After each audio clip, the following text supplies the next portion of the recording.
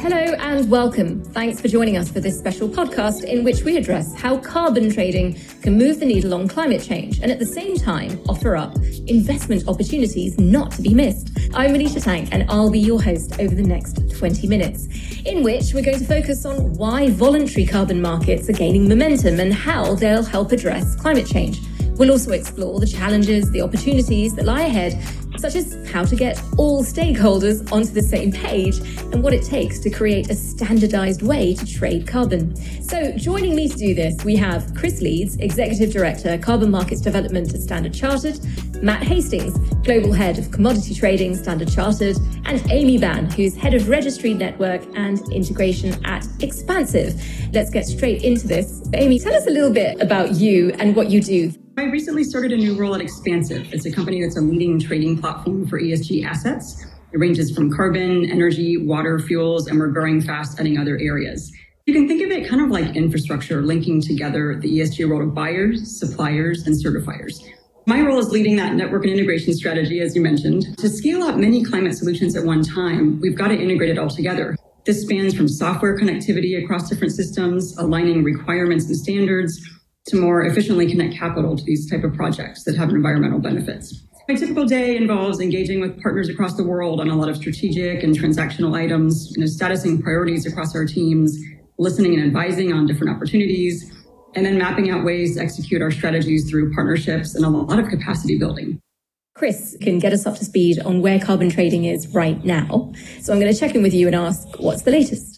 Events are moving really quickly, and there seems to be a new exchange initiative or initiative being launched weekly. Standard Chartered have been involved very closely in the task force for scaling the voluntary carbon markets, which was chaired by our CEO, Bill Winters, and has now moved on to being a body in its own right, with a board, with a secretariat and an expert group. And I'm actually honoured to be on that board as one of the market participants that have been voted for by members. The governance body has been named the Integrity Council for the voluntary carbon markets. And we're also involved in Climate Impact X, which is another platform that's out there looking to set up an exchange for really high quality carbon credits and making sure that this market is as high quality and has the highest integrity possible. And also that we create these standards so that people can understand what's going on, understand what they're buying. The carbon markets are growing and they're converging. So we're talking about the voluntary carbon markets today, but we're going to be seeing this becoming much more closely aligned with what's going on in the mandatory markets that are trading. I think a global carbon market is in reach.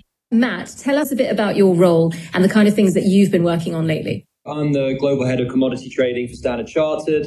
My main focus is energy trading, and our energy transition trading business reports into me. We launched a desk a couple of months ago in August, focusing on financial natural gas trading and carbon emissions trading, with our initial focus on carbon emissions trading being the EU emissions trading scheme. We've been busy helping numerous clients across the globe, managing their needs in the gas and emissions trading markets. This has been particularly important really for our clients, given the extreme levels of volatility that we've seen over the last couple of months. Everybody's sort of read in the news about the various natural gas price moves. That just underlines the need for our clients to really be on top of their risk management when it comes to these products.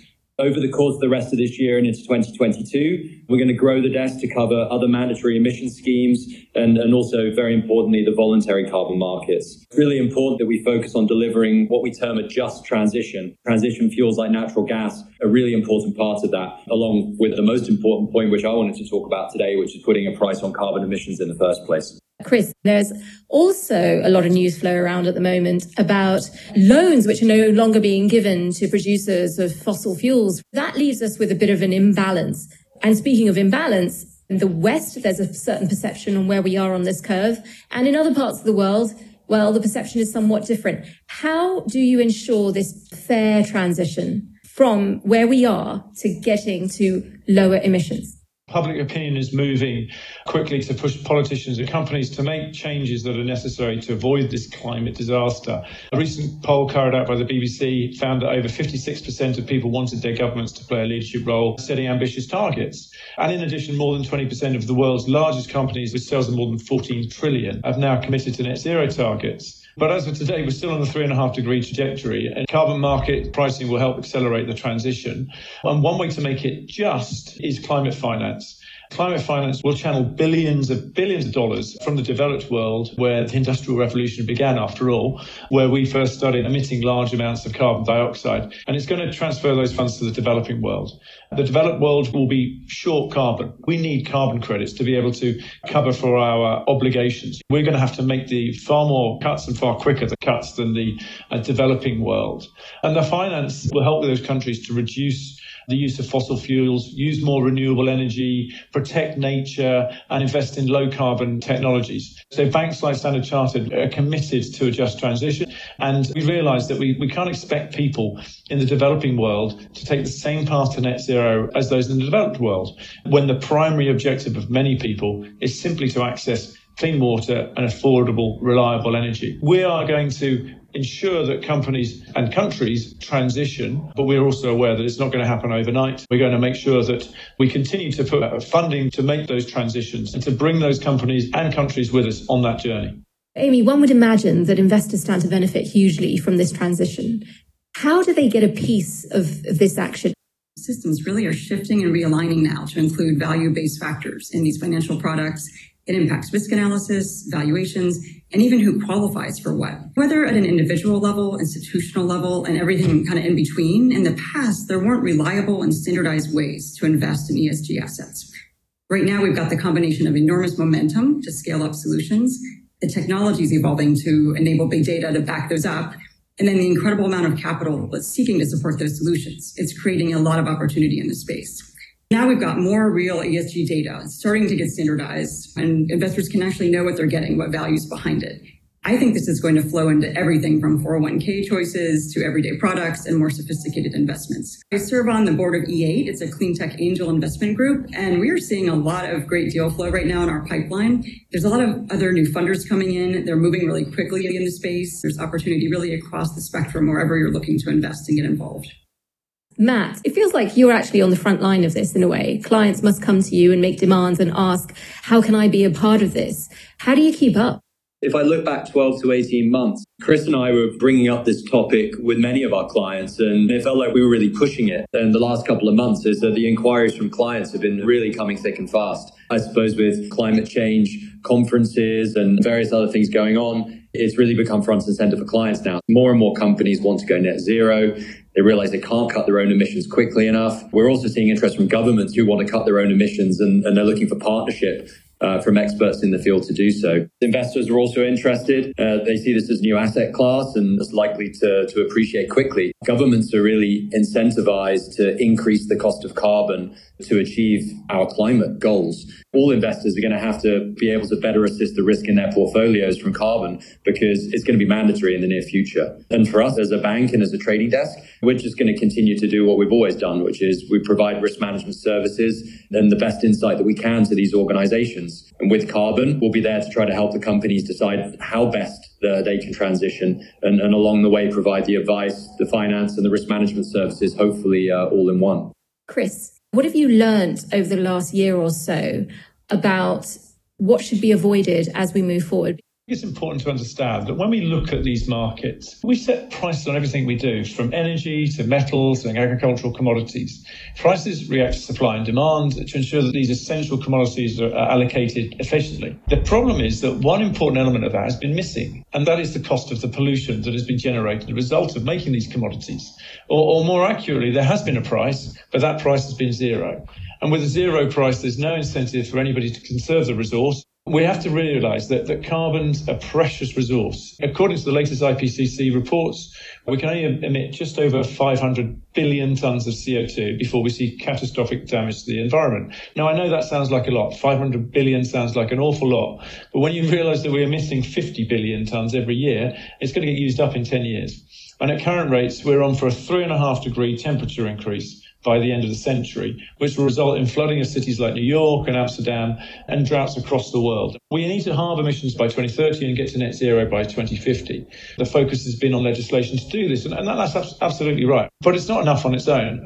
We need to see massive investment into the emerging markets to ensure that they can continue to grow using renewable energy, they can protect nature, and to invest in new low-carbon technologies. That's why we need a carbon price. It gets the right investment into the right places. We need to learn that these prices will actually affect behavior.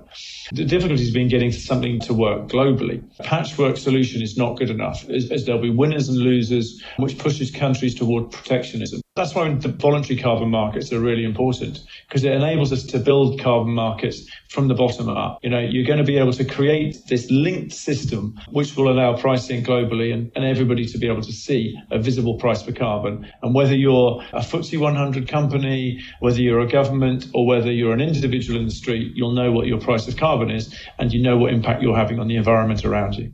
Amy, over at Expansive, you're all about pushing the boundaries of innovation.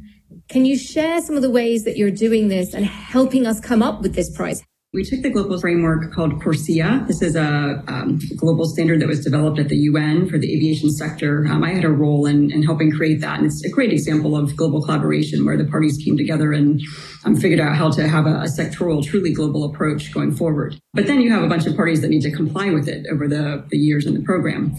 So at Expansive, we created a standardized offset contract that met all the eligibility criteria for that global framework. This really de-risked the process for buyers and made it more efficient for them by doing that screening credits in advance and creating that pool where they could just go in and do one simplified transaction. A second example is our digital fuels program. This we just launched this fall, and we're starting with natural gas. It will provide visibility into methane intensity. That's a huge climate issue that not enough has been done to address. And this is more of an upstream solution versus the carbon markets. We've got data partners that take real-world measurements. Then we ingest that documentation into our platform. We create a digital twin of the assets that's maintained then throughout its life cycle. Producers can then showcase the value for good practices they've got. Buyers can then differentiate purchasing based on those attributes. This really is a new type of business model. Moving to these data-driven platforms to bring transparency to commodities, the environmental impact is going to be critical to getting results. Matt, I'm quite curious. How is technology helping you do your job? I think the biggest challenge is the need for standardization in the market, especially the voluntary market. It's not unusual in a new asset class for there to be competing exchanges and products, and the markets will eventually move towards a more standardized approach. Standardization obviously allows suppliers to develop projects to a higher quality and mainly liquidity, which is required for any market, because if you don't have liquidity, then organizations can't manage their risk effectively. And without those reference prices, it's very difficult for organizations to accurately assess and manage their risk. But to sort of move to, I guess, the technology part of your question, one of the things we're seeing, and something that I think is going to help with standardization and transparency, is the tokenization of carbon credits and the broader use of blockchain in carbon trading in general. Carbon trading lends itself well to blockchain because it gives buyers and sellers a single source of truth from beginning to end. When we're looking at projects that can have voluntary carbon based around them, having the knowledge that offset is only pledged once or only used once, which the blockchain would facilitate, is going to be an important driver in the standardization of the market. My next question to Amy is around the robust infrastructure that you need to make sure that voluntary carbon markets function efficiently. There's an opportunity here, isn't there, for building out new businesses that feed into that system, for talent, technology, innovation, design, exchanges that might develop. And we know that there are a few already, but there could be more than that. So just talk to us about everything else that can spin out of this. There is room for so many skills and so much talent to focus on creating and implementing solutions. You have a lot of people right now that are very interested in sustainability and calling attention to the problems, a lot wanting to start new initiatives. I keep an eye out for how can you best contribute and add value versus maybe creating something that's duplicative or might be reinventing the wheel. There's always room for technology innovation, though, right? We need a sustained focus on that really hard work of scaling up solutions, integrating at all at the systems levels. Some of that isn't flashy, but it's very important work. Matt, where will be the biggest play in the medium to long term from a trading perspective? There's a lot of urgency everywhere to reduce the supply of fossil fuels. In my opinion, not enough is being done to reduce the demand side on the most polluting fossil fuels, such as coal. Coal is roughly 4 times more polluting than natural gas, but it still comprises over 50% of the global energy mix. In China alone, they're generating around 60% of their energy from coal, which is kind of a shocking number, really. Every country's gone through its development at different stages, and not everybody is going to be able to reduce their emissions at the same pace. There are going to be plenty of countries, primarily in the developing world, that are going to be relying on fossil fuels as a primary energy source for many years. It will fall in a large part on the developed world to help those developing countries to make that transition in the cleanest way possible. Many countries aren't going to have the money or the infrastructure to electrify their vehicle fleets. All the diesel cars that are going to stop being sold in the West by 2030, where are those cars going to end up? They're probably going to end up in the developing world. As a result, energy prices are going to continue to be volatile. And if investment in oil and gas it continues to fall, then we'll likely see further price volatility and likely rising prices. I mean, the bad news in the short run is that rising energy prices are not good for governments and they're not good for votes. But the good news is that it reduces demand for fossil fuels and it increases the demand for renewables. But until there's no longer demand for fossil fuels anywhere in the world, then there will still be a need to trade them. I just wanted to get from each of you a sense of that one thing that you think will be the game changer in this space. Let's begin with Amy. I'd say attaching data to assets that enable transparency of those environmental performance aspects. This is going to unlock a lot of liquidity, but still enables us to embed integrity into the process. In the past, corporations, banks, individuals really didn't have a way to select what you purchased and invested in with full information. We're getting closer now. Some areas are easier than others. Methane's got real production data. Carbon offsets are much farther along in their accounting methods than some areas. Many people may be aware that we now have sustainable aviation fuels made from waste oils and industrial gases. But how does a consumer or a business buyer actually get those details and compare it to crude oil? Now we've got that ability to capture and integrate that type of data into informed purchasing and tracking. Ultimately, we'll be able to link that to corporate reporting and regulatory requirements. This is just going to ripple across supply chains and markets. It's really going to change practices. We'll be able to differentiate by environmental performance going forward. As the technology changes too, we'll be iterating, we'll pivot, we'll have continuous improvement mindsets about this. We'll be better able to gauge progress and what's effective. From my lowly position as a humble consumer, I would say that, it's all in the labeling, right? If I knew the carbon consumption of the goods that I was purchasing, I might change my purchasing habits. At least I'd hope that people would. I know I would. Chris, what's the one thing that you think will be or already is a game changer? Well, I'm going to announce my vested interest in this one, which is around these core carbon principles of the task force that I'm involved in. The reason I think they're so important is because it does create that standardized product. So that's going to allow the quality and integrity to develop. And having that high threshold quality will allow suppliers to know what is expected of them. And it will also allow buyers, and going back to your point about labeling, to know exactly what they're getting every time. It's like when you do go to the supermarket, you know what quality of what you're buying is. The core carbon credits will bring that reference price that we can then use to determine exactly what the price of carbon is. Just like when people pick up the FT every day, they go and look at what the price of Brent is to know what the price of oil is. You'll do the same with the core carbon principles for carbon. Matt, you get the last word. What's your take on this question? The market price historically for carbon has been zero. Every other commodity has had a price, and gold's had a price for thousands of years. Carbon's been zero, and putting a price on it is ultimately going to change 150 years of muscle memory for the world, and I think it's going to put us on the right track to a more sustainable future. When I listen to a conversation like this, I realize that there is work going on behind the scenes. It may not be in the headlines, but work going on that could change all of our futures for the better. And I'm so grateful for it. And I'm grateful that you all spared the time to be a part of this podcast. Chris Leeds, Executive Director, Carbon Markets Development, Standard Chartered. Matt Hastings, Global Head, Commodity Trading at Standard Chartered as well. And Amy Ban, Head of Registry, Network and Integration at Expansive. And from me, Manisha Tank, it's goodbye.